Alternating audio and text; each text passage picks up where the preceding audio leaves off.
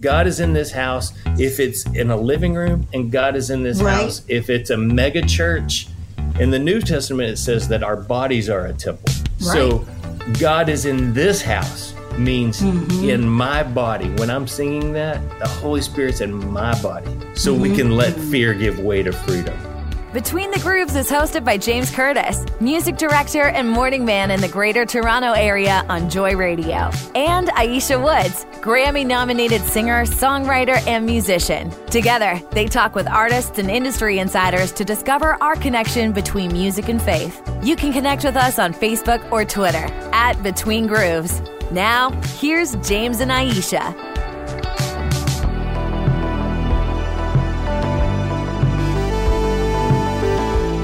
Well, here we are. I'm happy to say, Aisha, the last time we got together, I was coffee-less. And I was got your coffee today, huh? And I was trying my darndest to be awake and alert, and obviously I was not. But today, look what I've got. I've got a coffee in my hand. Check you out. Oh, yeah. You're sporty. Yep. As my grandma used to say, sporty. I'm treating myself, yes. Well, I got to treat myself every time for Between the Grooves. But anyways, listen, today we kind of didn't know what was going to happen. We did not have a guest booked, and things just happened. And I'm so glad they did. Yeah, you and I both. Can I tell you, this conversation with Jesse Reeves from King's Porch, it blew me away. It will blow you away as well, I think. It was just one of these conversations that just is unexpected, and yet mind-blowing, and kind of thinking outside of the box. You know what I mean? Like, we all have this perception of the way things should be. And I'm not going to get into too many details because Jesse is just brilliant in the way he describes some of the stuff that he's been working on and that he's been involved in. But, we have this perception of the way things should be. And sometimes you need somebody like Jesse to kind of, pull the walls away a little bit and say, what about this? What about this? Yeah, ask some questions, look at things from a different perspective. So that's kind of what we're doing today. And I'm really glad we have this opportunity with Jesse Reeves from King's Porch. Hello, can you hear me? I can. Awesome. You hear me? We can hear you great. Jesse, I guess you were recently in London? I was. I saw some pictures on your IG. Did you bring your kids? Did you bring your sons with you, or? No. So I have 4 kids. All right, that's a good number. So 10 years ago, I was watching some interview with Gwyneth Paltrow and her dad, Bruce Paltrow, and Bruce was talking about when he took Gwyneth to Paris before her senior year in high school. And they sat by the Eiffel Tower, and he told her that every girl's first trip to Paris should be with the man that's going to love her for the rest of her life. Oh, wow. And I looked at my wife and I said, I'm going to do that with our girls. And so my oldest daughter is 23. And so before her senior year, that was 5 years ago, I took her. And then my second daughter, Rachel, her senior year was actually 2 years ago, but COVID was going on, so we couldn't do it. So now she's a sophomore at Baylor, but I finally got to take her. And we went to London and Paris and Bruges. And just got to sit there and, tell her that her first trip had to be with the man that's going to love her for the rest of her life. And she cried, and I hugged her, and everything was worth it. It was all worth it. Kind of puts pressure on all the dads out there, though. Well, you know what? Bruce Paltrow put pressure on me and never knew it, but it's so worth it. Mm-hmm. That's true. That'd be a great trip. So you, when I saw the songs that you've co-written, well, first of all, it was like, wow. And then secondly was, you must be doing okay. But I just love these songs. Thank you. They've beautiful songs. They've gone around the world. How Great Is Our God, I Will Rise, Indescribable, Lord, I Need You. These are big, big songs. Yeah, I'm just blown away by it.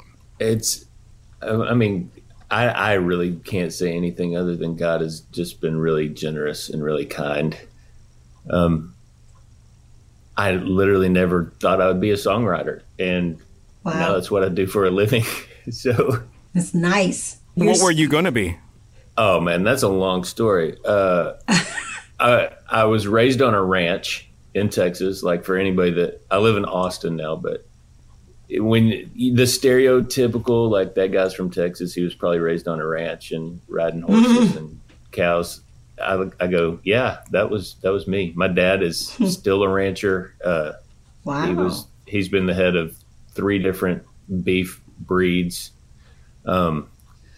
So that's how I was raised. And he was also in Vietnam. And so I was raised obsessed with the Air Force. And all I wanted to do my whole childhood was fly F-16s. I used to put together model airplanes, and I had my hair cut like Oliver North. And that's just what I wanted to do. And then you kind of date yourself when you say Oliver North, by the way. Like, I know what you're talking about, but the younger generation wouldn't have a clue. Oh yeah, Justine, our producer, is in the other studio, and she's looking at me. I don't have. Who's Oliver North? Oh my goodness! I'll save you the math. I'm 47, so that means I was a child of the original Top Gun. So that's all. That's all I wanted to do. And then when I went through puberty, I went from 5'7" to 6'4" in one summer. Wow! Oh my gosh! True story. The cutoff to fly F-16s is 6'1". So no kidding. I literally grew too much. I was too tall, and I was kind of crushed and didn't know what I wanted to do with my life. And then, it's funny, to one thing led to another in this instance, but literally one thing led to another. I started playing music, grew my hair out, got my ears pierced. My dad was really concerned about me. And, but I met Jesus when I was 15, September 23rd of 1990, and my whole life changed. And I just remember praying, Jesus, whatever you want me to do. The answer is yes.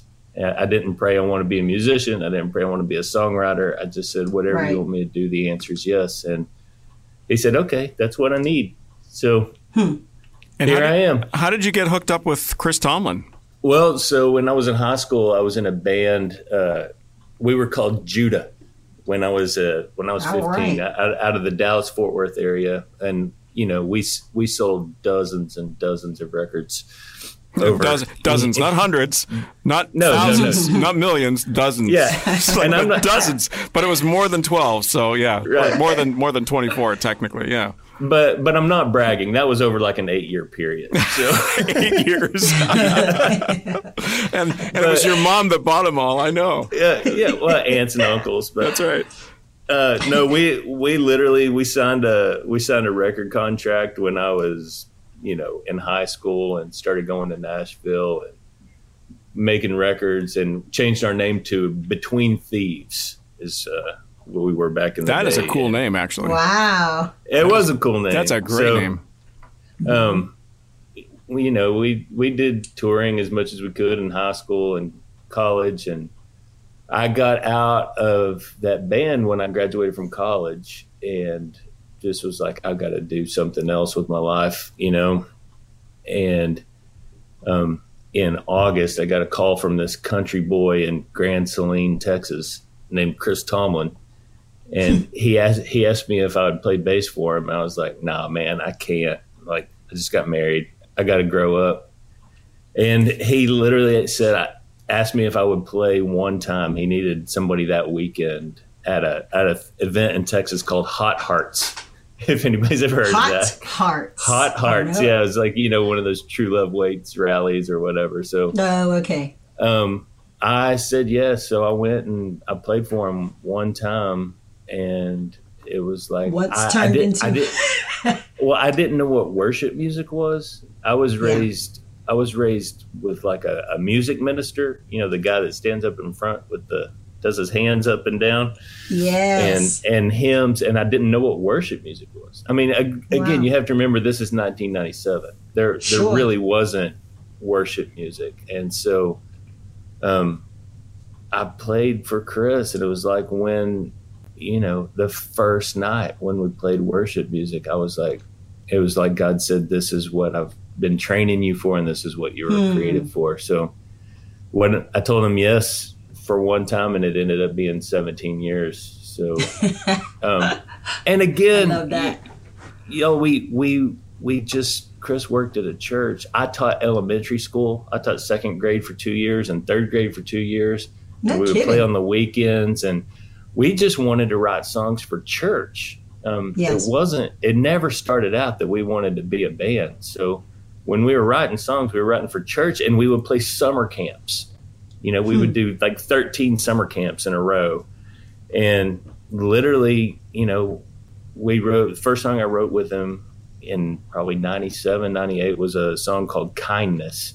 We wrote that at Falls Creek in Oklahoma and loved the song. And so we started writing together. And then literally in 2000, we wrote How Great Is Our God for a summer camp, and never, ever had a clue what God was going to do with that song. So I always tell people that, we wrote that in 2000, and I spent the next 14 years with Chris just chasing that song around the world.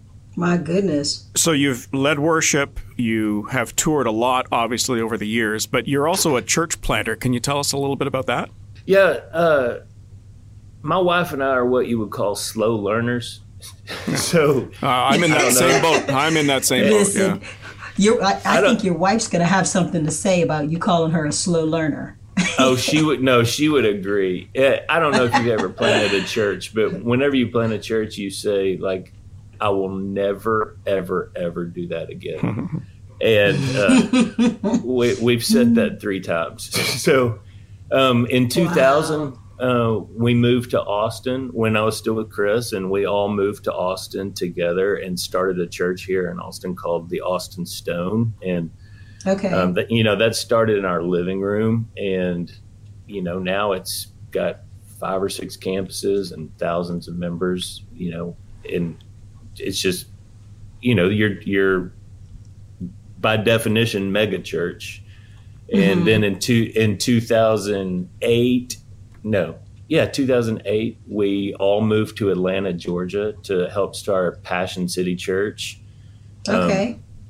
And then in 2014 is when I pulled the ripcord on everything, and just, I moved back to Texas, moved back to Austin. Didn't know what I wanted to be when I grew up. And I'm there too. I'm still there. Yeah. Literally said we would never do that again. And I actually went to work when I quit playing for Chris and got off the road.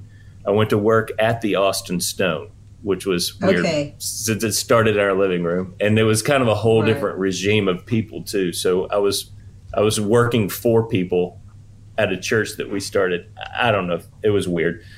It was an exercise in humility, to say the least. Wow. But my wife, y'all really should just interview her. She's a better human than me, but she is super dialed in. She prays like crazy. God talks to her, and she came to me in 2017, and she said, Jesus told me something this morning, and you're not going to like it. Oh, no. Oh, my. And I was like, I know, right? And I was like, okay. And I've been married to her long enough to know if she said Jesus told her something, it's because Jesus told her something. Like, I don't even question it anymore. So I said, okay, what did he say? And she said, he told me that you have to quit going to church for 1 year. And I was like, what? Like that doesn't make sense. And she goes, no, he did. And he told me that you have been paid to be a Christian since you were 15 years old. And it's going to take you a year to figure out who Jesus is again. Wow. Oh, my. And so I did. Y'all, my last day at the Austin Stone was December 1st of 2017.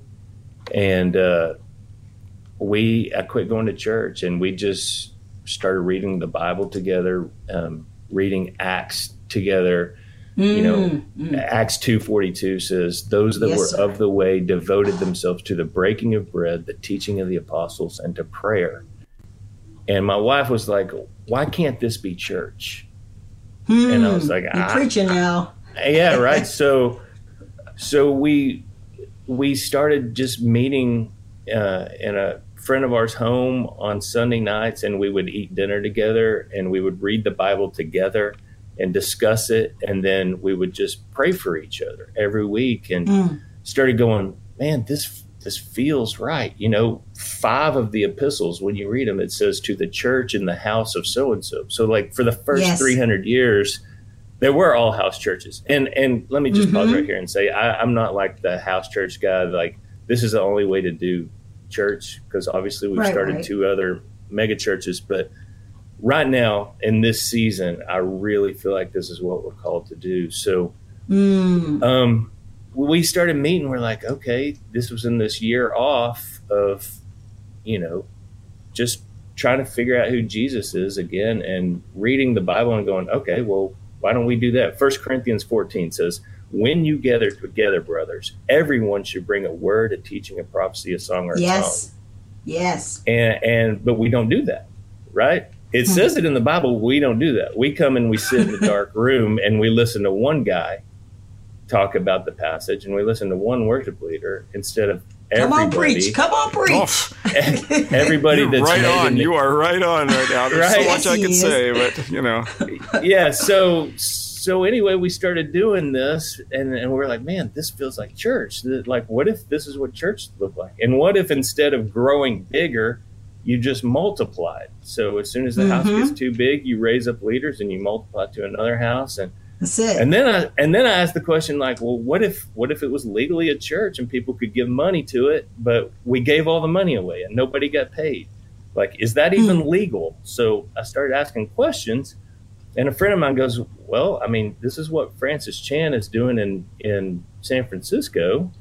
And I was like, really? So, you know, I used to do, like, you know, I've been on world tours with Francis, but I hadn't talked to him in 5 years. So long story short, I called Francis. I just vomited everything I just told you in like 3 minutes.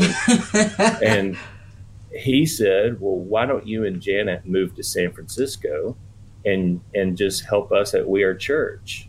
And I was like, because that actually would be easier than what I feel like God's asking us to do. I feel like he's asking us to do this in our city in Austin. So we went out to San Francisco, stayed with he and Lisa for like 4 days, and just asked them like what they've done right, what they've done wrong, how do you multiply? Sure. And came back, and we've been doing it now for 4 years.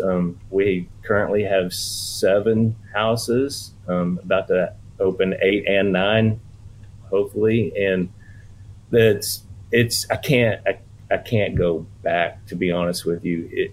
I hear you. It's scary. And it's messy when you can't hide. And when you come in the door and you've been fighting with your wife, everybody knows it. But guess what? Everybody gets to pray for you. And sure enough. And, you know, especially with men, you know, we break up and pray for each other. And at first, you know, men are like, men are men. They don't want to open up. So they're like, you know, pray for my job, you know, pray that I whatever. But then after you get to know each other, men start saying, you know, like, you know, pray for my relationship with my kids, you know, and you start praying for real things and see God start answering real things.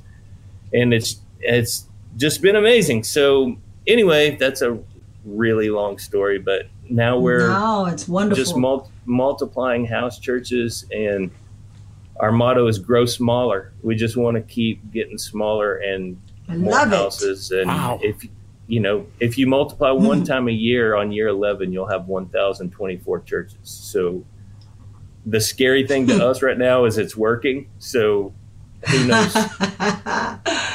So interestingly enough, I mean, I'm just going to keep talking. Y'all can just cut me off. No, it's wonderful. It's necessary. interestingly enough, is after we eat a meal together, then when we start our meeting, we start every time with Jesus stories, which is like, I'll just go around the room and say, hey, let's go around the room right now and just tell of one time this week that you got to speak the name of Jesus to somebody. And y'all, the first 3 or 4 months of that was the most painfully awkward thing you've ever sat through in your entire life. Wow. And I would just let it be awkward, Right. just like long silences. No, just tell us one time this week that you spoke the name of Jesus. And nobody could do it because nobody speaks the name of Jesus, and so just trying to encourage people to speak the name of Jesus. Like when you read the New Testament, it says thousands were coming to know him daily. That's and right. then you fast forward to 2023 and we have the fewest amount of people coming to know Christ. And you just have to ask the question, what are we doing wrong? We have more money, we have more resources, we have more Christian music, for crying out loud. I'm preaching to the choir. That's what I do. But that's not bringing people to Jesus. So what happened? And I truly believe it's because people have stopped seeing themselves as priests. Peter said, you, speaking to believers, are a royal priesthood, a holy nation, a people of God's own choosing, that you may proclaim the excellencies of him who called you out of darkness into his marvelous light.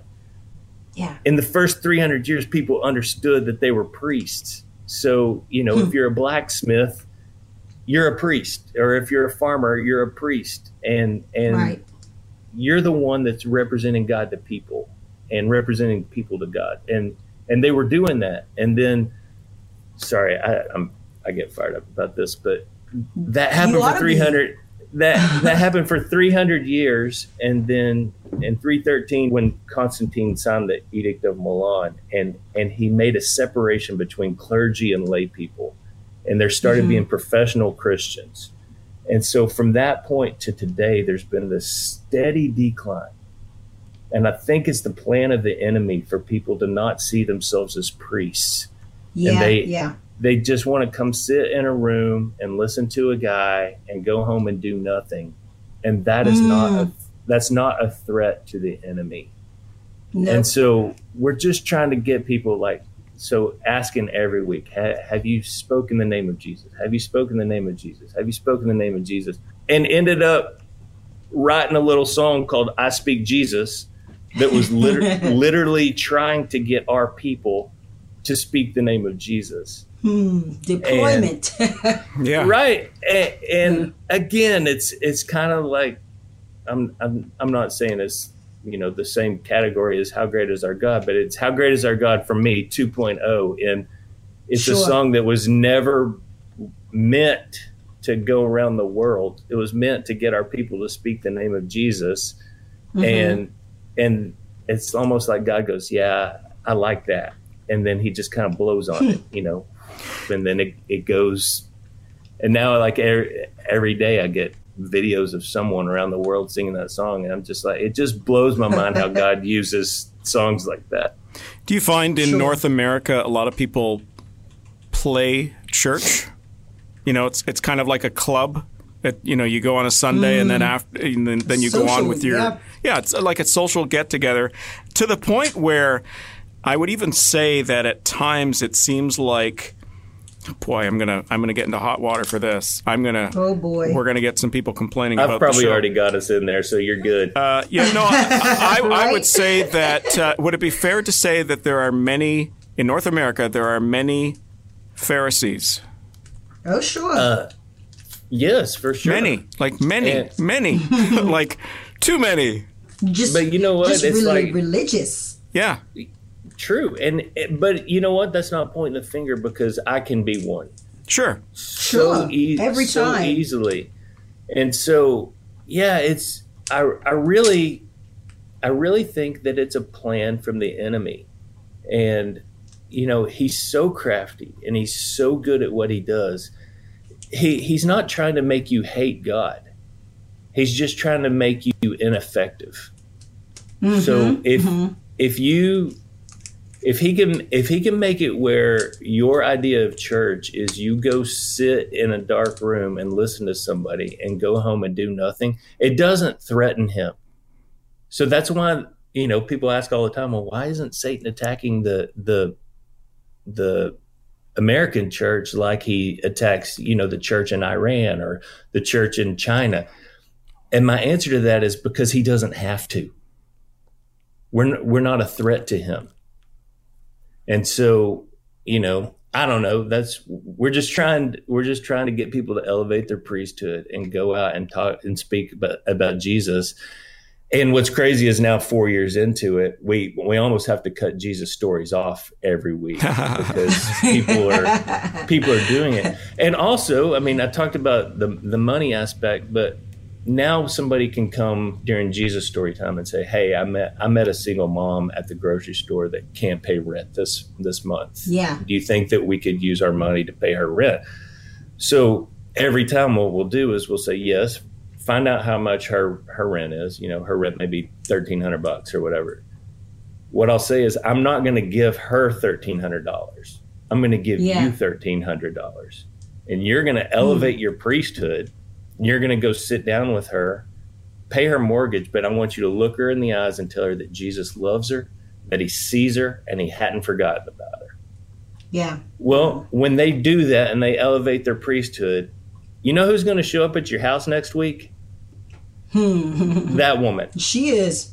Yeah, know we have people that, the husband's been in jail and then he gets out, and actually some of our shepherds, when they first started coming, the husband had just gotten out of jail, and Jesus has saved their marriage and changed them, and we discipled them, and now they're shepherding one of our houses.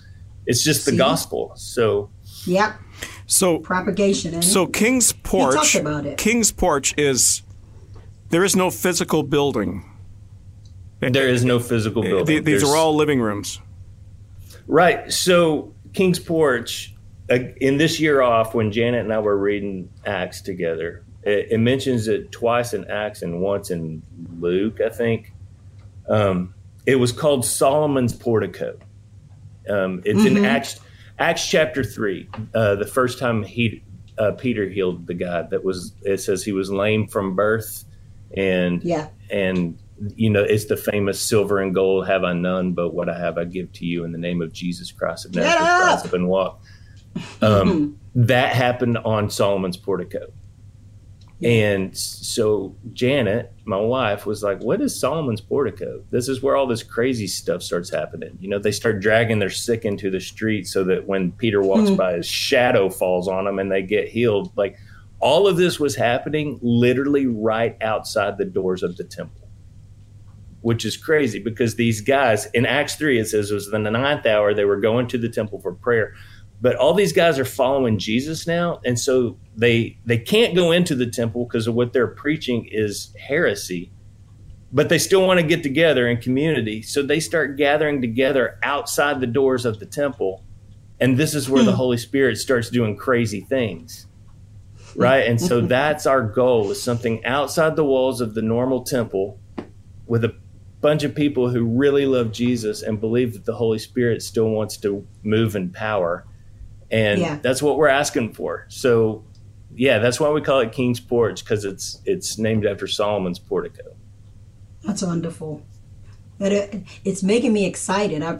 When you were sharing about how you all give and meet the needs of those that are in a tough position, I'm reminded of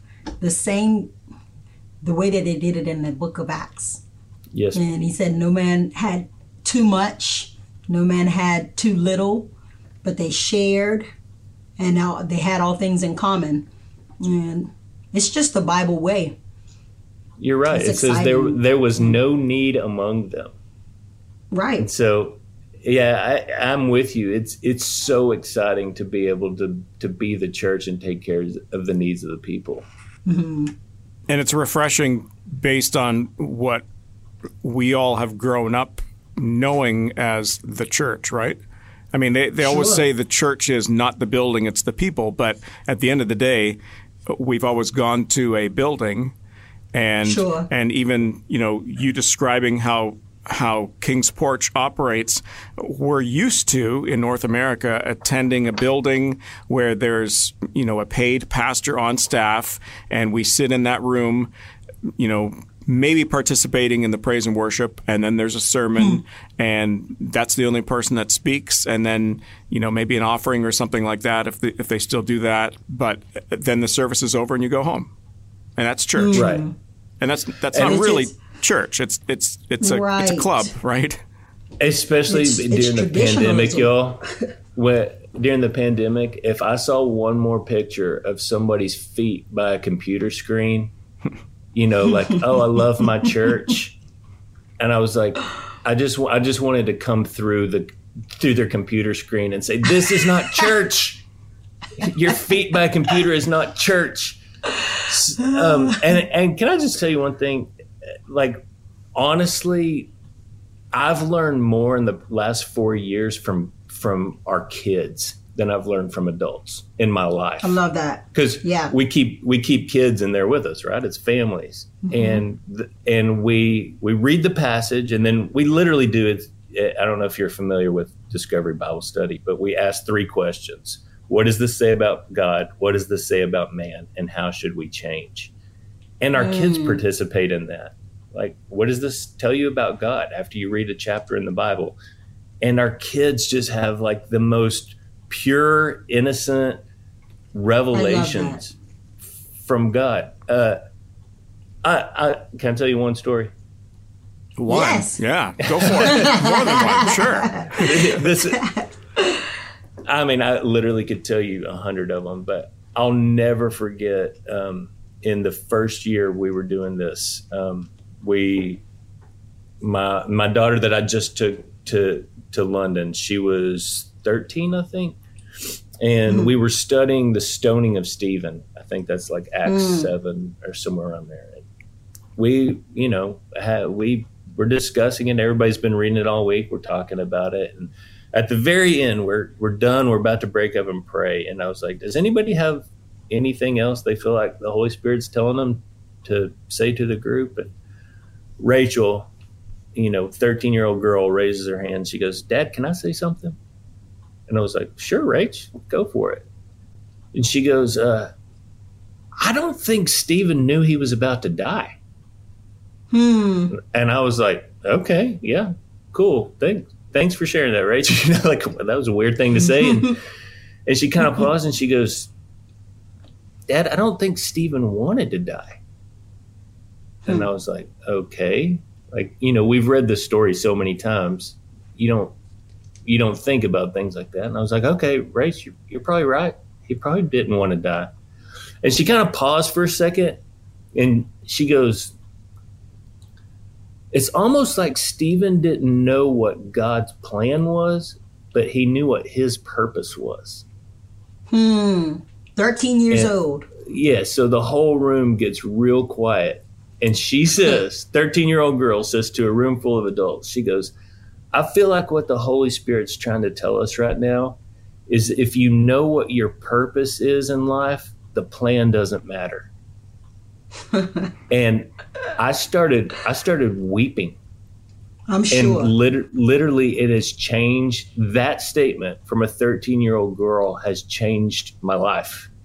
Because I'm still a songwriter, right? So I go to Nashville once a month, and I write a lot of worship songs, but I also write a lot of country songs. So I'll be walking into a country right, and I know on the other side of this door is 2 guys I don't know, and we're going to try to write a country song. And I will put my hand on the doorknob, and I will hear my 13-year-old daughter say, "If you know what your purpose is, the plan doesn't matter." And it shifts something in me to where now when I walk in that room, I don't know if we're going to write a song. I don't know if we do write a song, if that song's ever going to get cut or if it's ever going to get played. I don't know what the plan is. But I know my purpose walking in this door right now is to be a pastor to these 2 dudes. Sure. And so it shifts my my purpose for walking in the room. So if the session's over and I can leave and I've been able to be a priest and encourage them, speak the name of Jesus to them, maybe even pray for them, then that's the goal of that rite. Yeah. And I can walk away and go, okay, that was successful. I don't know what's going to happen with the song. I don't know what the plan is, but I know what my purpose is for being in that room. Sure. Does that make sense? So it makes a lot of sense. I could give you literally 50 of those that have been spoken out of the mouths of kids that I'm like, that's the most profound thing I've ever heard in my life. It's because if they follow Jesus, they have the same Holy Spirit we have. It's not a miniature version, There's and no a lot of times, Holy Spirit. right? A lot of times it's less filtered and it's less, put in a box than an adult. Sure. Well, adults tend to overthink things sometimes, right? Oh, For yeah, sure. for sure. I think that's why Jesus said, if you're going to come to me, you got to come as a child. If you're going to experience my kingdom, all of it has to be as a child. Because a child is, blind faith. They have blind faith. They'll just believe. If daddy says something, that's all that matters. It settles it, If we can be more like kids when it comes to the things of God and his kingdom and his spirit, man, I think we'd see a real move. Yeah, I'm 100% amen to that.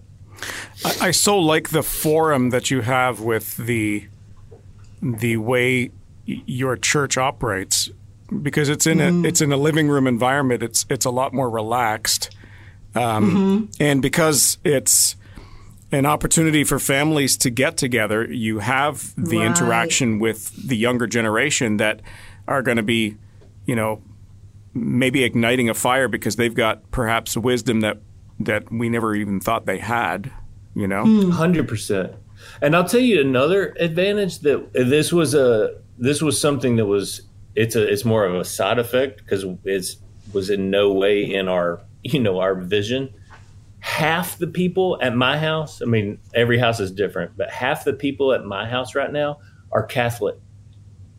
And we have one Hispanic Catholic family that comes to our house, and the whole family got saved on our back porch. It was like one of the most beautiful days. Yeah. But in talking to them, I said, would you have ever gone to the Austin Stone? I told you about that church earlier. And he goes, no way, man. And I said, why? Yep. And he goes, because that's a Baptist church. And I said, well, what would you say if I told you that the Austin Stone started in our living room? And he was like, you're Baptist? And I was like, bro, like, I'm a follower of Jesus. Yes, yes. And so one thing we're seeing is, turns out the Bible says that there's one church and there's one Lord and there's one baptism and there's one Holy Spirit. Right. When you meet in a living room, you can get rid of all of those labels. And it doesn't matter if it's Catholic or Protestant or Jew or Gentile or Greek or free or slave. Yes. Like Paul says, none of that matters anymore. Right. So it's just beautiful to see all those walls of religion coming down, and just the only thing that matters is Jesus. Well, it's the walls of religion, and it's also the mentality, more so in my opinion, of Christians themselves, Jesus followers themselves, that got caught up in that whole denomination label, right? Sure. It's us versus them, where it's really should be all of us. Which again comes back to how crafty the enemy is. Yeah. Right. Think about Jesus's prayer in the Garden of Gethsemane when he says, Father, make them one as we are one. Like Jesus's last prayer is that we would be unified. We would be one body. Of course, Satan's going to attack that. And he's good at his job. Y'all, think about this. Like, even when you look at like the Muslim faith, there's basically two versions of it, right? You're on one side or the other. The Christian faith, there's hundreds and hundreds of divisions because the enemy has attacked it to make it splinter so that we're not one. So it's almost like we have to do something super extreme in order to try to fulfill, what Jesus was praying for, that we're one. That's so good. This conversation has been really an eye-opener, thinking outside of the box, thinking outside of what traditional Christians have come to know and grown up with. I do know a lot of churches, especially since the pandemic, have been struggling with attendance. The funny thing is what I'm hearing, because I've seen some of the online services and stuff, a lot of times what I'm hearing is the prompting from churches to come back to church. That they need to come back because of community. And, I shake my head sometimes when I hear that, because I think that's part of the problem, is that a lot of these churches want the people to come back because they have a building for them to attend and they want to fill seats. And I don't want to sound too pessimistic or too non-spiritual, I suppose. But I think one of the problems is that they have, even pre-pandemic, lacked community. 100%. And so you try to prompt somebody to come back because you need to be part of a community. I look at that and say, well, but there was never a community, so why would I come back? And I hate to say it, but if there's people out there that have that feeling, something needs to change. And so what I see, what you've done with King's Porch, is like, wow, this is right on, James, you're gonna get pushback from what you just said, but you're 100% right. And I'll tell you this, and I say it every time, I don't even believe that what we're doing right now is for our generation. I think we're setting up a blueprint and a framework for the next generation. Yes. I hope so. Yeah. Because every book that you read, like I read a book called The Forgotten Ways by Alan Hirsch, and he in the book he talks about millennials and what's under that, Gen Z is underneath that, and there's one more. It's a letter, I'm sure. Yeah, from millennials down, they are leaving the church in droves right now. Right. And they get a really bad rap. They're flaky, they're non-committal, they're whatever it is. But that's not the case. No. Millennials want three things. They want community, like you're talking about, James. They want community, they want authenticity, and they want social justice.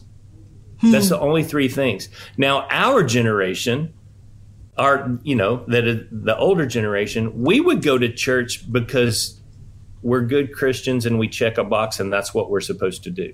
Tradition. Right? Tradition. And you're a good Christian, that's what you do. You go check a box.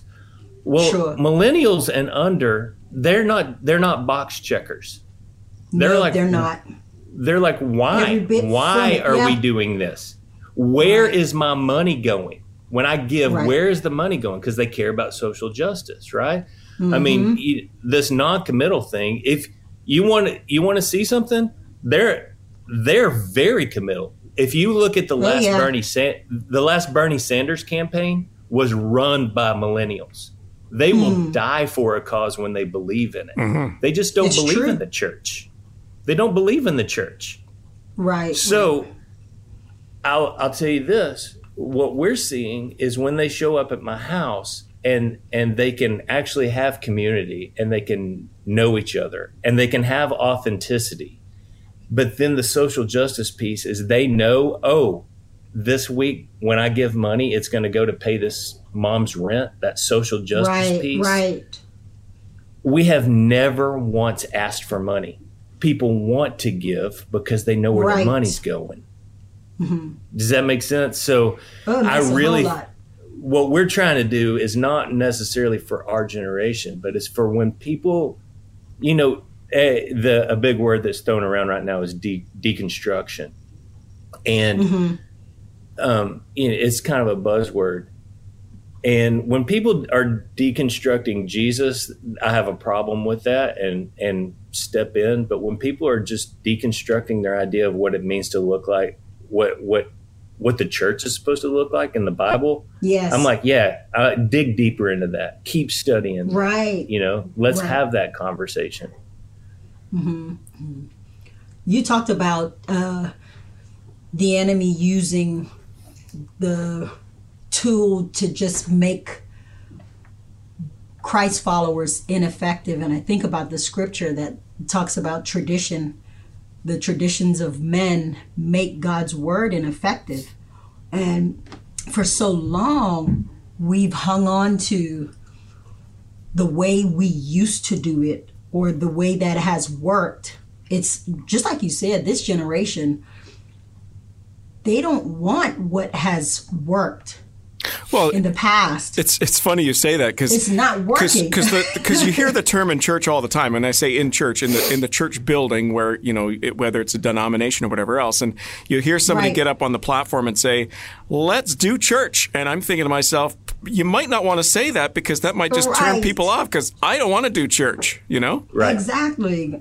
Yeah, it hasn't worked. Right. Right. Or well, in fairness, maybe it has worked, but it's not working now. To a certain extent. Yeah. Right. Yeah. Right. Yeah. So y'all, I always have to be careful and say this because I will say this, coming from touring and being in arena after arena and, Passion and Passion City Church and Austin Stone and all that stuff, y'all, God is moving mightily in that. And sure. I've seen him change lives in that. And then my pendulum swung all the way over, after my year off church where I was like, okay, this is the only way to do church. And this is, house church. And like my pendulum was over there, nobody can get paid for the gospel. Turns out last week we were in 1 Corinthians 9 where Paul says, hey, don't muzzle the ox while it's threshing. He's saying it's okay for pastors to get paid. And so it's like my pendulum swung way over here. And now I'm kind of healthily back in the middle where I just see that God is so good that he uses all of it for his glory. Yep. Sure does. I think the song, I think we're supposed to be talking about the new record that we put out, and we haven't even. That's how far down the priority it is for me. But the first song on the record is called "God Is in This House," and it's like it's something we can sing in our living rooms. God is in this house. But I wrote that with some buddies, and one of them was Drew Bodine, who is the worship pastor at Central Live in Las Vegas. Okay. And it's the mega church of mega churches. I mean, it's Vegas for crying out loud. If you want your drummer to spin upside down and catch on fire next week, they can make that happen. You'll see it happen, absolutely.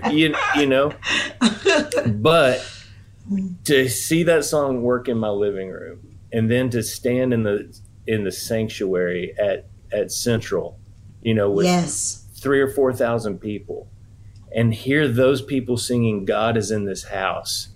I literally stood there and just wept and just like, God, forgive me for my arrogance about house church, for crying out loud. Like to see that the same same truth is the same truth. God is in this house if it's in a living room, and God is in this house if it's a mega church. If our focus is on Jesus, that's it. You know what? Let's break it down even more. In the New Testament, it says that our bodies are a temple. Right. So God is in this house means in my body. When I'm singing that, the Holy Spirit's in my body. So we can let fear give way to freedom. Let hurt give way to healing. I think all that to say, like, my pendulum's so in the middle now where I'm so for the church. Yeah. What God's called us to do right now is the house church. But if you're at Lakewood and your eyes are on Jesus, then he will use that for his glory. Sure enough. Because God is in that house just like he's in my house. I think a lot of times in the past, you've heard the argument where people tried to define church, right? And so a lot of times you hear people saying, well, church is not the building, it's the people. But I think to a certain extent, we still have this perception that church has been the people in a building. And the perception is that, it works and functions a certain way. And it's not necessarily wrong, right? Because some people may prefer and they get that fellowship and they get that community from a building with a pastor and, a team of people that serve and everything else. I think we need to be looking at not defining church, but the church, because that, I think, is a bigger definition.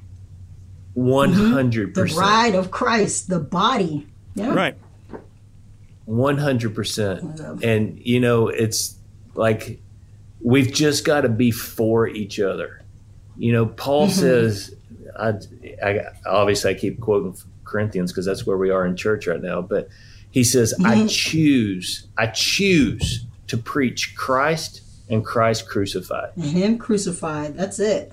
Meaning that we're not going to agree on everything. We're not going to agree on how we're supposed to do things. We're not going to agree on certain things. But if we can agree that Jesus Christ is Lord and that he was crucified, then we have to start being for each other. Like I'm for you. If you're in a mega church or if you're in a house church, I'm for you. And let's just do what we can do to bring glory to God. Yes. I love it. So good. Hey James, when are we scheduling a trip to go to Austin? I love Austin. I want to hang out in the living room and okay. Grab a coffee and sit down and relax. Woo! Yeah, absolutely. Like this sounds incredible. Y'all are so invited anytime, and I tell anybody anytime they come, y'all, it's not sexy. The house church is not sexy. It's messy and dirty. And listen, even like when you hear our records or see the videos, we do we're in house church. We're in houses three weeks out of the month. And the last week out of the month, we give our host homes a break, just to not burn you out. And we meet together at a church building in a sanctuary that's down the street from us, and we do a worship. I know, right? we do a worship night, and so that's when like our collective gets together and we can actually play together, and that's what you're seeing there. But on a Sunday morning, it's like one guy with an acoustic guitar, maybe. Or somebody that's learning how to play the piano. It's not sexy. Yes. It's not polished. Right. It's not even great, but I love it. But so Jesus much. is there. Jesus is there, and I love it so much that it's just refreshing. That's why if you listen to our records, they actually sound different because we don't have all the big bells and whistles. We don't even have electric guitar, for crying out loud. We don't have a drummer. The song God is in this house, when you're listening to it, the thing that sounds like a snare drum is actually a guy beating on a surfboard. Nice. That's awesome. True story. I love it. That's awesome. Jesse, I had no idea coming into this thing what we would be talking about, and I like that. Aisha and I prefer that. Yeah. And sometimes when we're talking with artists or musicians or people in the music industry, the Christian music industry, sometimes we're having conversations and it's like we're pulling teeth, if you know what I mean, like trying to. Right. And we want to have conversations. We don't want it to be interviews. We want it to be conversations. Right. This was one of the easiest that Aisha and I have had in a long time. It was refreshing, and it was deep. It was refreshing. And I thoroughly enjoyed it. I just want to let you know that. Well, yes, I'm glad indeed. to hear you say that, because I I kept inside my head going, "You're talking too much. Stop talking. No, Stop not talking." at all.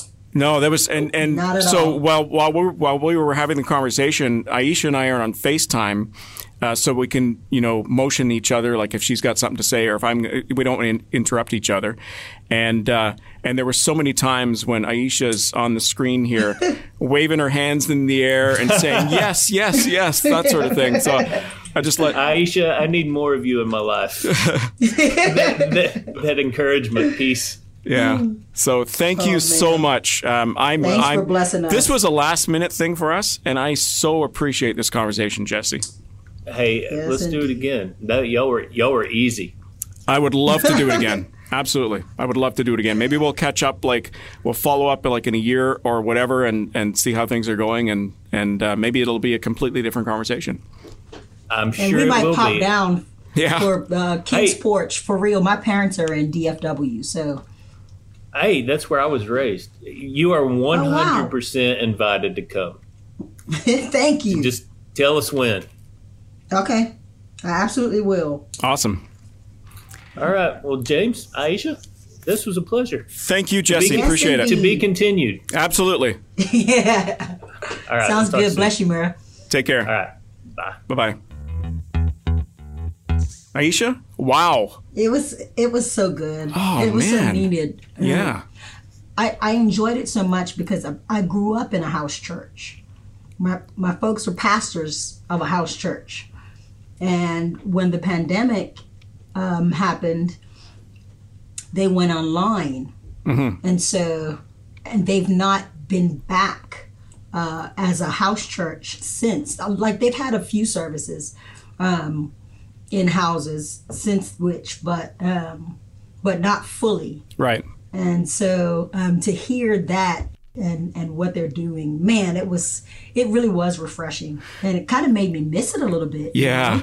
I'm like, man, When my wife those and I were times were first so special. when my wife and I were first married, we had good friends of ours. They're still good friends, and they lived right around the corner from us. And so what we had decided to do one night a week, we were going to get together for Bible study. Sort of like a house church. I mean, there was no singing or praise and worship or whatever. We would just get right into the Word. And my buddy said to me, okay, we're going to study from this chapter in this book or whatever. And we ended up going verse by verse, but each week it was only one verse because that's all we had time for, because we would talk for 45 minutes about one verse. And I remember at one point while we were meeting, we had Jehovah's Witnesses knocking on the door, and we invited them in. I should have invited them. We did. And Awesome. And we had a house church with the Jehovah's Witnesses because we wanted to learn about them, but we wanted them to learn about us, and it was just it was so enlightening and such good conversations.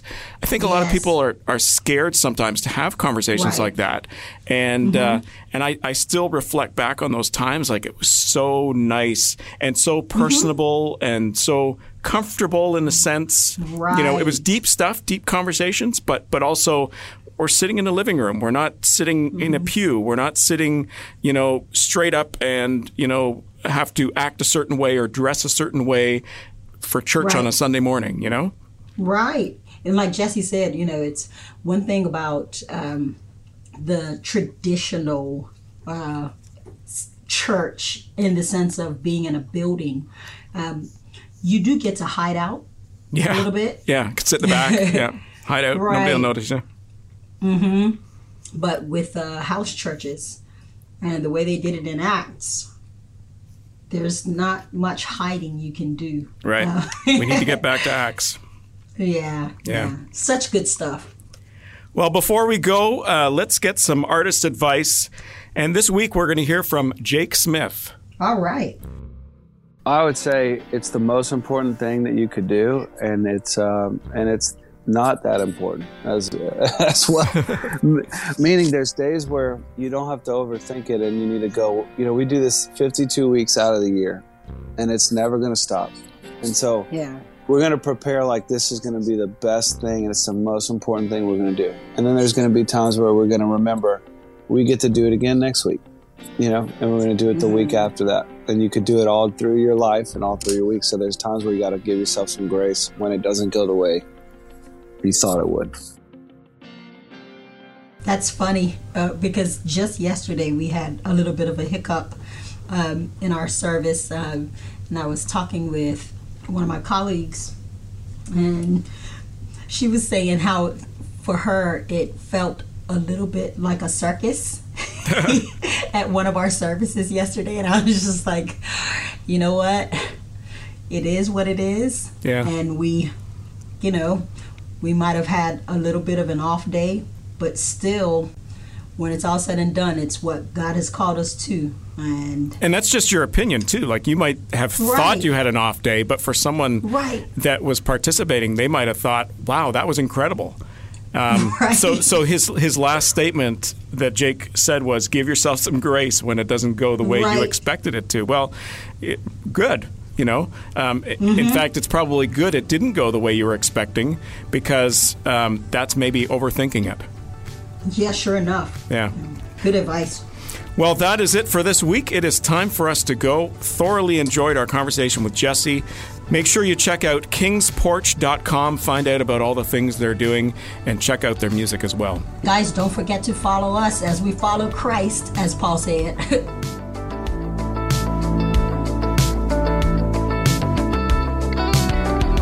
Thanks for listening to Faith Strong Today's Between the Grooves podcast. If you enjoyed this episode, would you consider sharing it with your friends, rating our podcast, or giving us some love on your socials to your amazing friends and followers will only help us reach more people. We'd also love to hear from you and share your feedback in an upcoming episode. Send your video or written message to Aisha and James on Facebook and Twitter @Between Grooves, or email us anytime, hello@faithstrongtoday.com.